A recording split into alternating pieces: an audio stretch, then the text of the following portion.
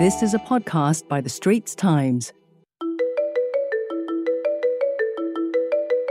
Carbon credits have been in the news, and not always for the right reasons, with concerns about whether they really do help reduce emissions.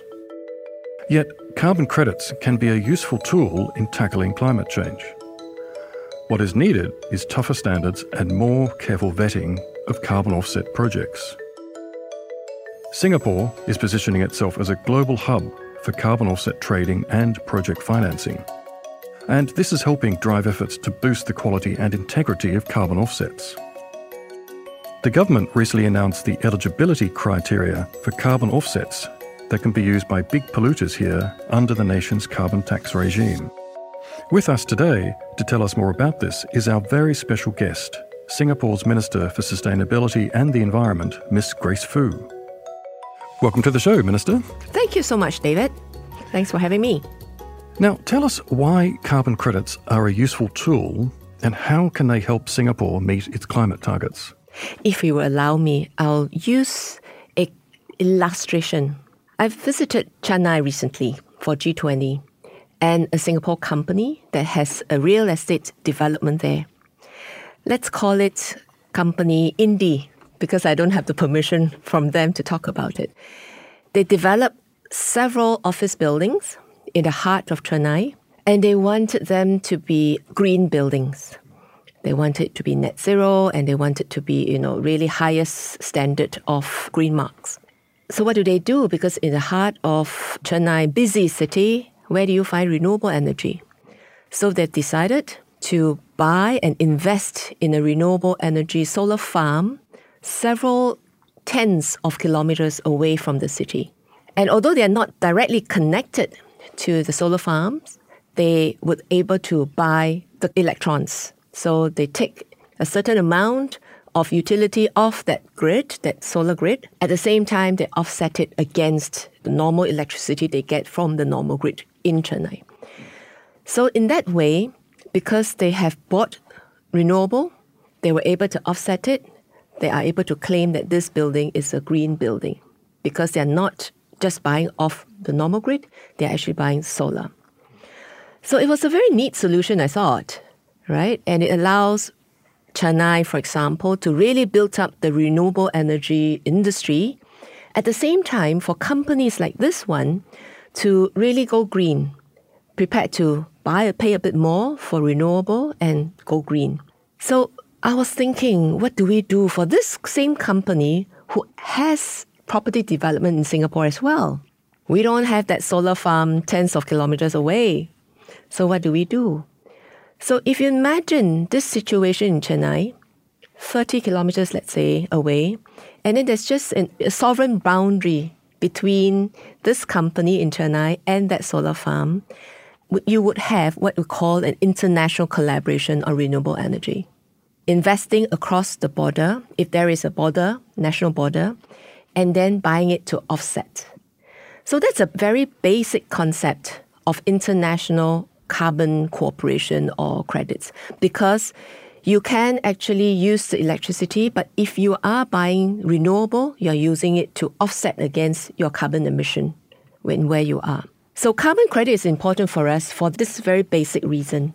Many companies in Singapore want to go green, want to do the right thing, want to use renewable energy, but we just don't have enough. We have some, but it's not enough for everyone.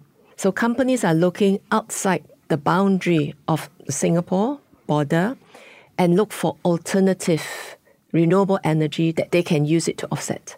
So at the company level, they do that and they're able to offset and they're able to claim that, the building is running on green energy. But what does the country do? As a country, we have, committed to net zero. Somewhere in the next 2-3 decades, we're going to find alternative energy sources. It can be importation through cables. It can be solar. It can be other forms of renewable energy. But we will not have enough to totally go green. So we need to find some way, just like this company has, several tens of kilometers away or even further away, to find ways to offset their emission. And that's the international G2G collaboration on carbon. That's where they come in. Our companies collectively, plus ourselves as government, can buy some carbon credits belonging to companies, projects that's outside our boundary, and then to use that to offset. That's the only way for us to reach net zero in the near term, because we are limited by the options of renewable energy that we have in Singapore. But there remains concerns about the quality and integrity of some carbon offsets. So why is that? Because carbon credit as a concept actually has existed for several decades. And when it first started, we didn't have the clear rules to govern this type of instrument. And of course, we have not negotiated all the international rules that are, governing this. When carbon credit evolved without clear rules, and then people start to think about what would be the right governance structure, you will find that existing carbon credits did not quite meet the rules. For example, how do you count this credit that has been sold? Is it still counted in the country's renewable energy, or you have to reduce the amount that has been sold? So these rules did not come about actually until maybe last 2 years when we have negotiated Article 6 in Paris Agreement. And also in some cases, project owners did not have the right regulatory framework. For example, in forestation or reforestation projects, they didn't have the protection to ensure that there's no leakage. So you have find some way where some project owners are able to claim that they've reforested the area, but in another area they were deforesting. And that's really not how carbon credit should work. We really want to achieve sort of net carbon sink. And that's why I think we're evolving the standards and we are improving the regulatory framework in the respective countries as well. Now, Singapore has a carbon tax, and this is rising to $25 a tonne from 2024 for all facilities that emit 25,000 tonnes or more of greenhouse gas emissions a year. So what's the benefit of allowing companies to use offsets to meet a small portion of their carbon tax liabilities? And currently that portion is a maximum of 5%. The carbon tax really is a way to make carbon emission, the CO2 emitted in the air, an explicit cost. So when it's not costed, companies will not see it on their balance sheet or profit and loss statement. There's no financial implication. And so while you are creating externalities on the environment, there's no real cost to you in a measurable way. So carbon tax achieve the objective of putting that cost very explicitly on the companies that are producing the externalities, producing the CO2. You have a explicit and clear carbon tax amount. It starts to get companies focused on this. You start to have a cost on your profit and loss. So companies will say, okay, if it's $25, if it's $45, or if it's higher amount, what can I do to reduce that? I can reduce emission. I can put in some instrumentation or equipment or change my processes to reduce the emission. And I will have to use, measure what's the benefit versus the cost of putting these changes. And the idea really is to make it worthwhile for companies to say, okay, I'm going to really put in my effort, put in my investments to reduce the carbon emission. That will achieve the purpose of carbon tax. For Singapore, we are also looking at 2-3 decades down the road where we really need net zero position by 2050. And as I mentioned earlier, we will need carbon credits to be part of the equation. So we need a well-functioning, healthy, robust, high-quality carbon credit market in order for us to buy as a consumer and then to use it to offset. So we see that it is important for us, government, as well as for companies to have a good carbon credit market, because there will be companies like this company Indie that I talked about. They want to build a building, they want to put a data center in Singapore, but they also want to do good. So they also need to have a way to have a carbon credit avenue to use it for offset. So a well-functioning carbon credit market will be good for the climate. And so we decided to put 5% really as a way to get the market going. Why at 5%? There's really no right number. It could have been 3, it could have been 8 or 10, but we decided on a number of 5 just to get it started, and we will review this as we go along. Singapore is trying to address the issues of quality and integrity for offsets. And on October the 4th this year, for instance, your ministry, the Ministry of Sustainability and the Environment, released eligibility criteria for carbon offsets to be used to meet carbon tax obligations. So tell us about the new criteria. So this offset is going to be reducing the tax collection, the carbon tax collection that the government will be getting. Because when we allow offset, that amount is going out of the government system. So we must make sure that whatever revenue that we're foregoing is foregone for good reason and for good basis. So we must make sure that the carbon credit projects are of high quality. Otherwise, it will be just good money gone wasted. So we consulted quite widely. We looked at some list of criteria and we used that to, iterate with consultants, iterate with specialists, iterate with other bodies that are looking at carbon credit standards, such as CORSIA, such as ICVCM. And that helped us to come up with some set of standards we think that will be generally accepted by the industry, at the same time endorsed by environmentalists. So that's where I think the sweet spot that we're trying to get. To get it too high quality, high standard, it will be too narrow a market. Companies will find it very hard to do projects like that. It's very hard to comply or meet the standards. Then it will be a very narrow carbon credits that's not good for anybody. Setting it too low will be too easy, and then you're not doing it for environment. Sometimes you're doing it for the wrong reason. So we need to find, again, that sweet spot. So we follow CORSIA quite a bit because CORSIA has gone through that negotiation process with the environmental groups and so on. So we decided to benchmark ourselves closely with CORSIA. CORSIA is a standard for the aviation industry, supported by the UN aviation body ICAO, for example. So now, where do these eligible offsets come from? I believe it's really just from government-to-government agreements between nations that Singapore has signed agreements with, if that's correct. So carbon credits can happen anywhere in many parts of the world. Already it's happening. It's already been transacted.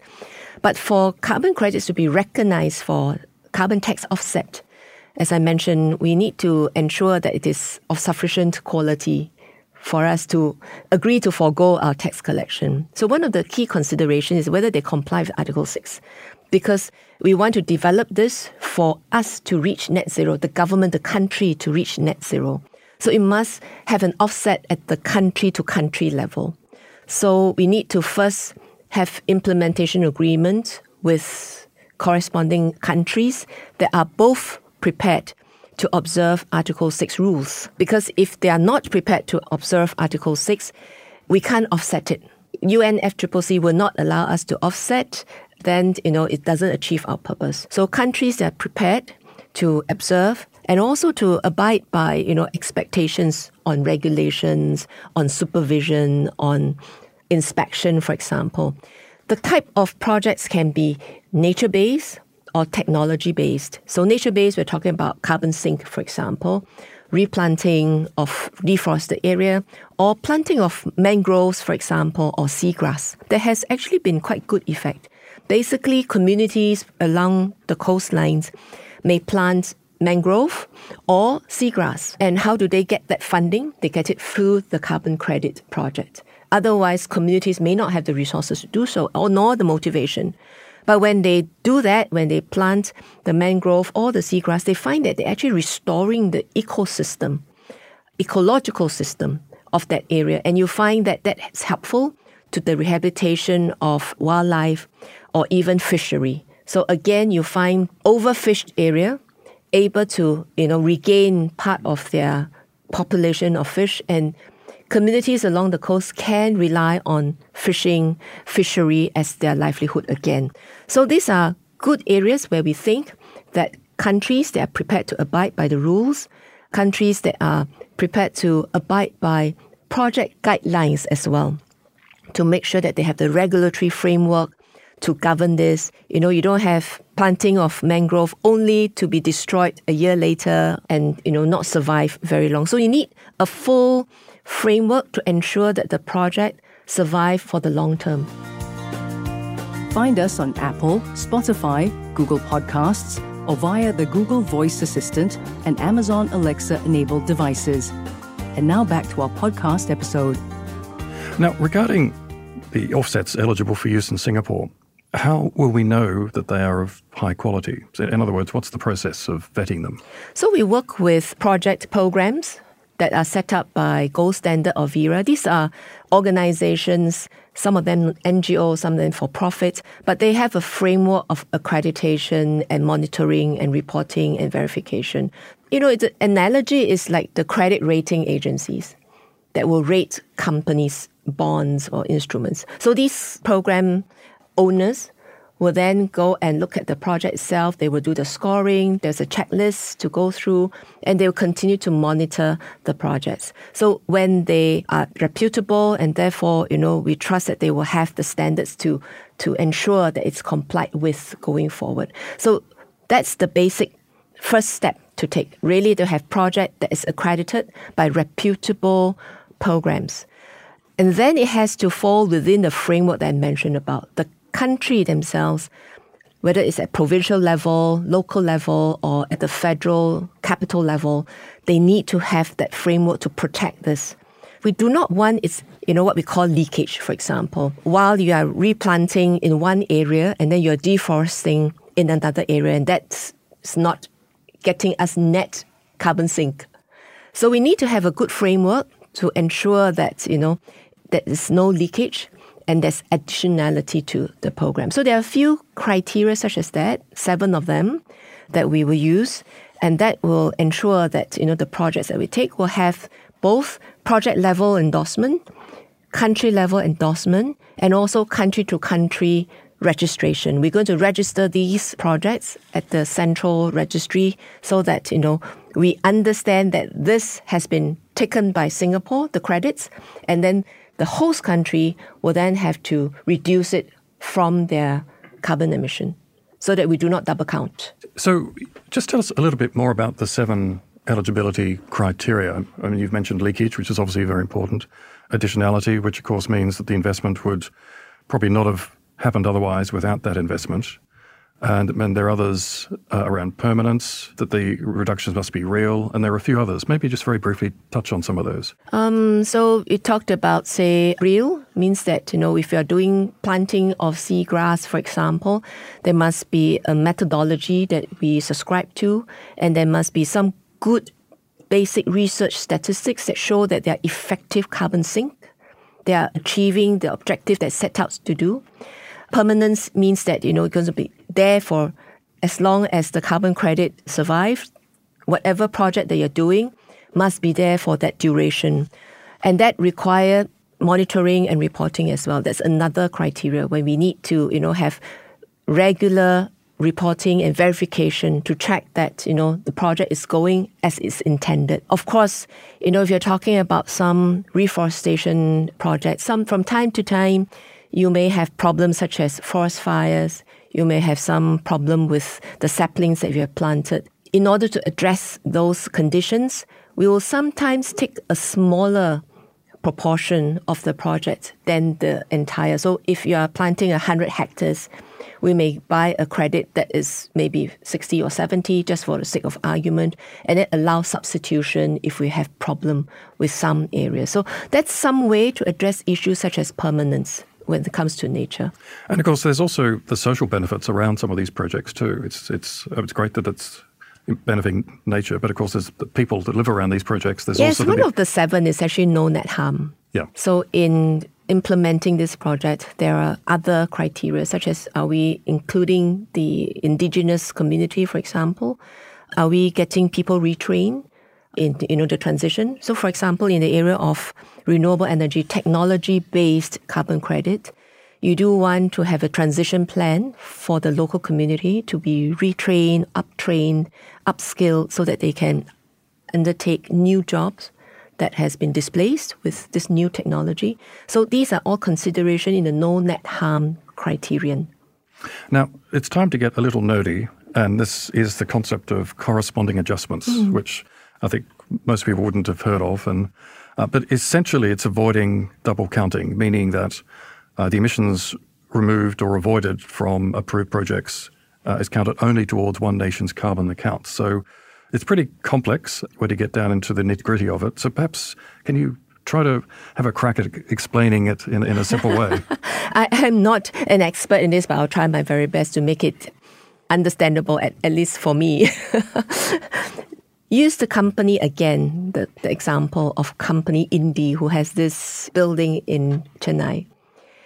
It has bought renewable energy and then use it to offset. So it's still the same electrons. It doesn't change. They switch on the aircon, they switch on the lights, all the elevators, and they use energy, except that there is an offset with the solar farm with whom they have a contract. So I bought some renewable energy. I use it to offset here in where I am in the city of Chennai. So while I've taken those renewable energy, that company that's selling the renewable energy, they cannot sell that portion that has already been sold to this company. Otherwise, it is fraud, right? Because this company has claimed to have used this solar energy. And if this part is being resold multiple times by this company that is doing the solar farm business, it's fraud. It's cheating. So, and it's double counting many times, right? So in the world, we need to have a way to ensure there's corresponding adjustments. So if we have this with another country, just imagine that the solar farm now is several thousand kilometers away in another country.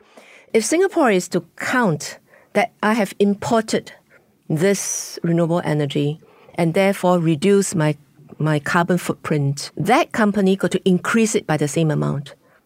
You cannot count that renewable energy in its own country account. So that's what we mean by corresponding adjustments. The reason why it's complicated is because there are many layers of rules. For some countries, it has a local rules, it has provincial rules.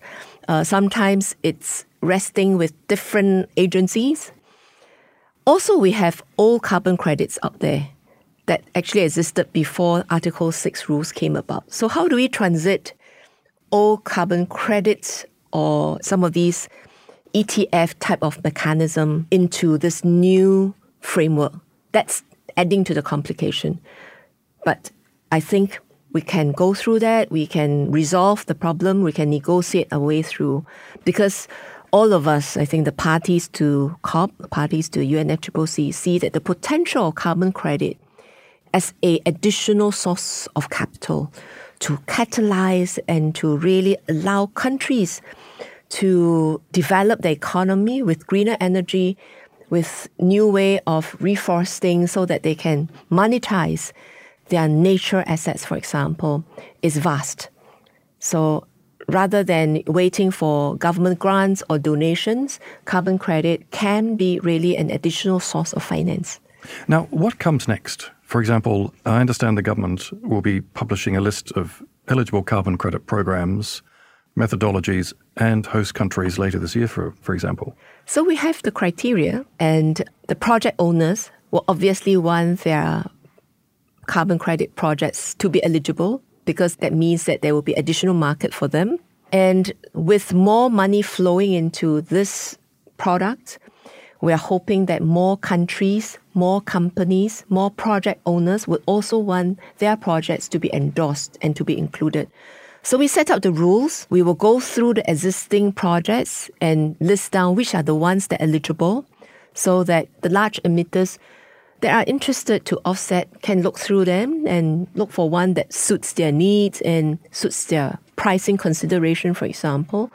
They would buy off this project and then they will submit to the government to offset against their liability. And on an ongoing basis, we're hoping that more project developer, more project owner will also put up their project, first according to the criteria, and then to submit for our acceptance and consideration, so that this is how we will grow the supply of carbon credits. And at the same time, with our carbon tax increasing from 5 to 25 to 45, we are hoping to develop the demand as well, that more large emitters will start looking at this as a real alternative to paying taxes to the government. Yes, I was going to ask you about the rising value of the carbon tax, because that will prove to be an incentive, from $45 then to possibly as 50 to even 80. That's quite a considerable amount, and that could be quite a good source of revenue for project developers. So that leads me sort of to my last question, which is, do you foresee the percentage of carbon tax liabilities, which is currently 5%, that can be met by carbon offsets, do you see that sort of rising then? Because that would then also kind of stimulate that demand, particularly as the carbon tax price rises. Going back to the sort of purpose of carbon tax, it's really to cause the large emitters to reduce the emission. So the best way to do that is actually onshore, to really look at, how you can tinkle with your processes, put in scrubbers to reduce, so for example, like gas escapes from the processes, to really improve their processes so that they can reduce the carbon emission from their projects. Our carbon tax is really a kind of carrot and stick. In other words, we tax 25, 45, whatever level, but we are actually giving it back through incentives. If you are applying for grants to implement energy efficient projects, or you're trying to put in some equipment, some automation, mechanization to reduce emission, you come to the government will consider co-funding with you. So carbon tax is really to cost the way that we run our businesses, run our economy, so that we can reduce the carbon emission in Singapore. That's really the first step that we should be considering. But when we can't do that anymore, when the marginal cost is too high for us, given the existing technology that's available to us, then the carbon tax, the carbon credit part of it could really be an alternative. It's the same philosophy for the government as well. We will do our utmost to reduce the emission right now. We are going to electrify our vehicle fleet, for example. We're going to improve the energy efficiency of our buildings. We're going to raise the accreditation standards for green buildings.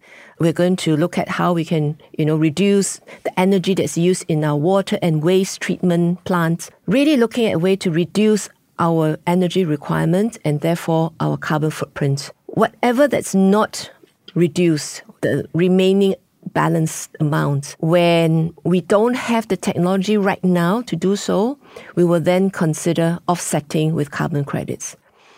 Because we need to clean up our backyard as much as possible first before we look at making changes in a cross-border way. So we want companies to do that. First, look internally, look at your processes, how you can, reduce your carbon footprint. Failing which you can't find a really good alternative at the moment, then you can consider carbon credit. So 5%, I think right now is an appropriate level. We don't want to have too much proportion. If it's too much, and if our carbon tax is not high enough, it becomes quite an easy way to, transfer. So we are finding a sweet spot, so to speak, to elicit the right behavior from the corporate point of view. At the same time, quite realistic about what's available for us at the moment, given the current technology in terms of abatement, and then finding the right spot as we go along. In the future, who knows? Depending on how carbon credit markets develop, depending on technology, on mitigation that's available, we may then make the adjustments as we go along. But Singapore is trying to significantly grow its carbon market, right? Carbon financing, project origination.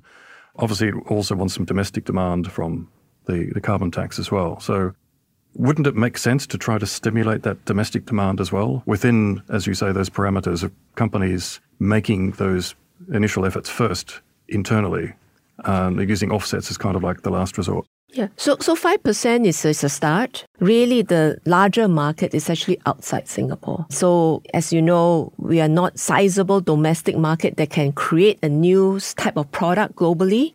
But we think we can be the impetus, we can be a catalyst. So that's what we intend to do. Let's look at how things go, how we are progressing, and then we can review the percentage at a later time. But more importantly is that when we talked about carbon services and finance, green finance, It's much bigger than carbon credits. Carbon credit is only one of the instruments that we are keen to develop. That's green bonds, that's green loans, and also just to package the program, for example, there are many, many services as needed. You need people with expertise. You need people that can measure, for example, forest cover. You need someone that will have the science to tell you what species of trees will sink, what amount of carbon on an annual basis, do the math and the science behind carbon credit projects. And you need people that will have the ability to do inspection, to do auditing, for example, the legal instruments as needed. So it's a full range of complementary services that's really there to support carbon credits and also many other real decarbonization, mitigation, and adaptation projects around the world. So it sounds like it is quite an exciting space. Yes, climate change is a hard thing to tackle, but there's lots and lots of things that can be done, and obviously carbon offsetting is just one of those. So thank you very much for being our guest today. Thank you very much for the opportunity.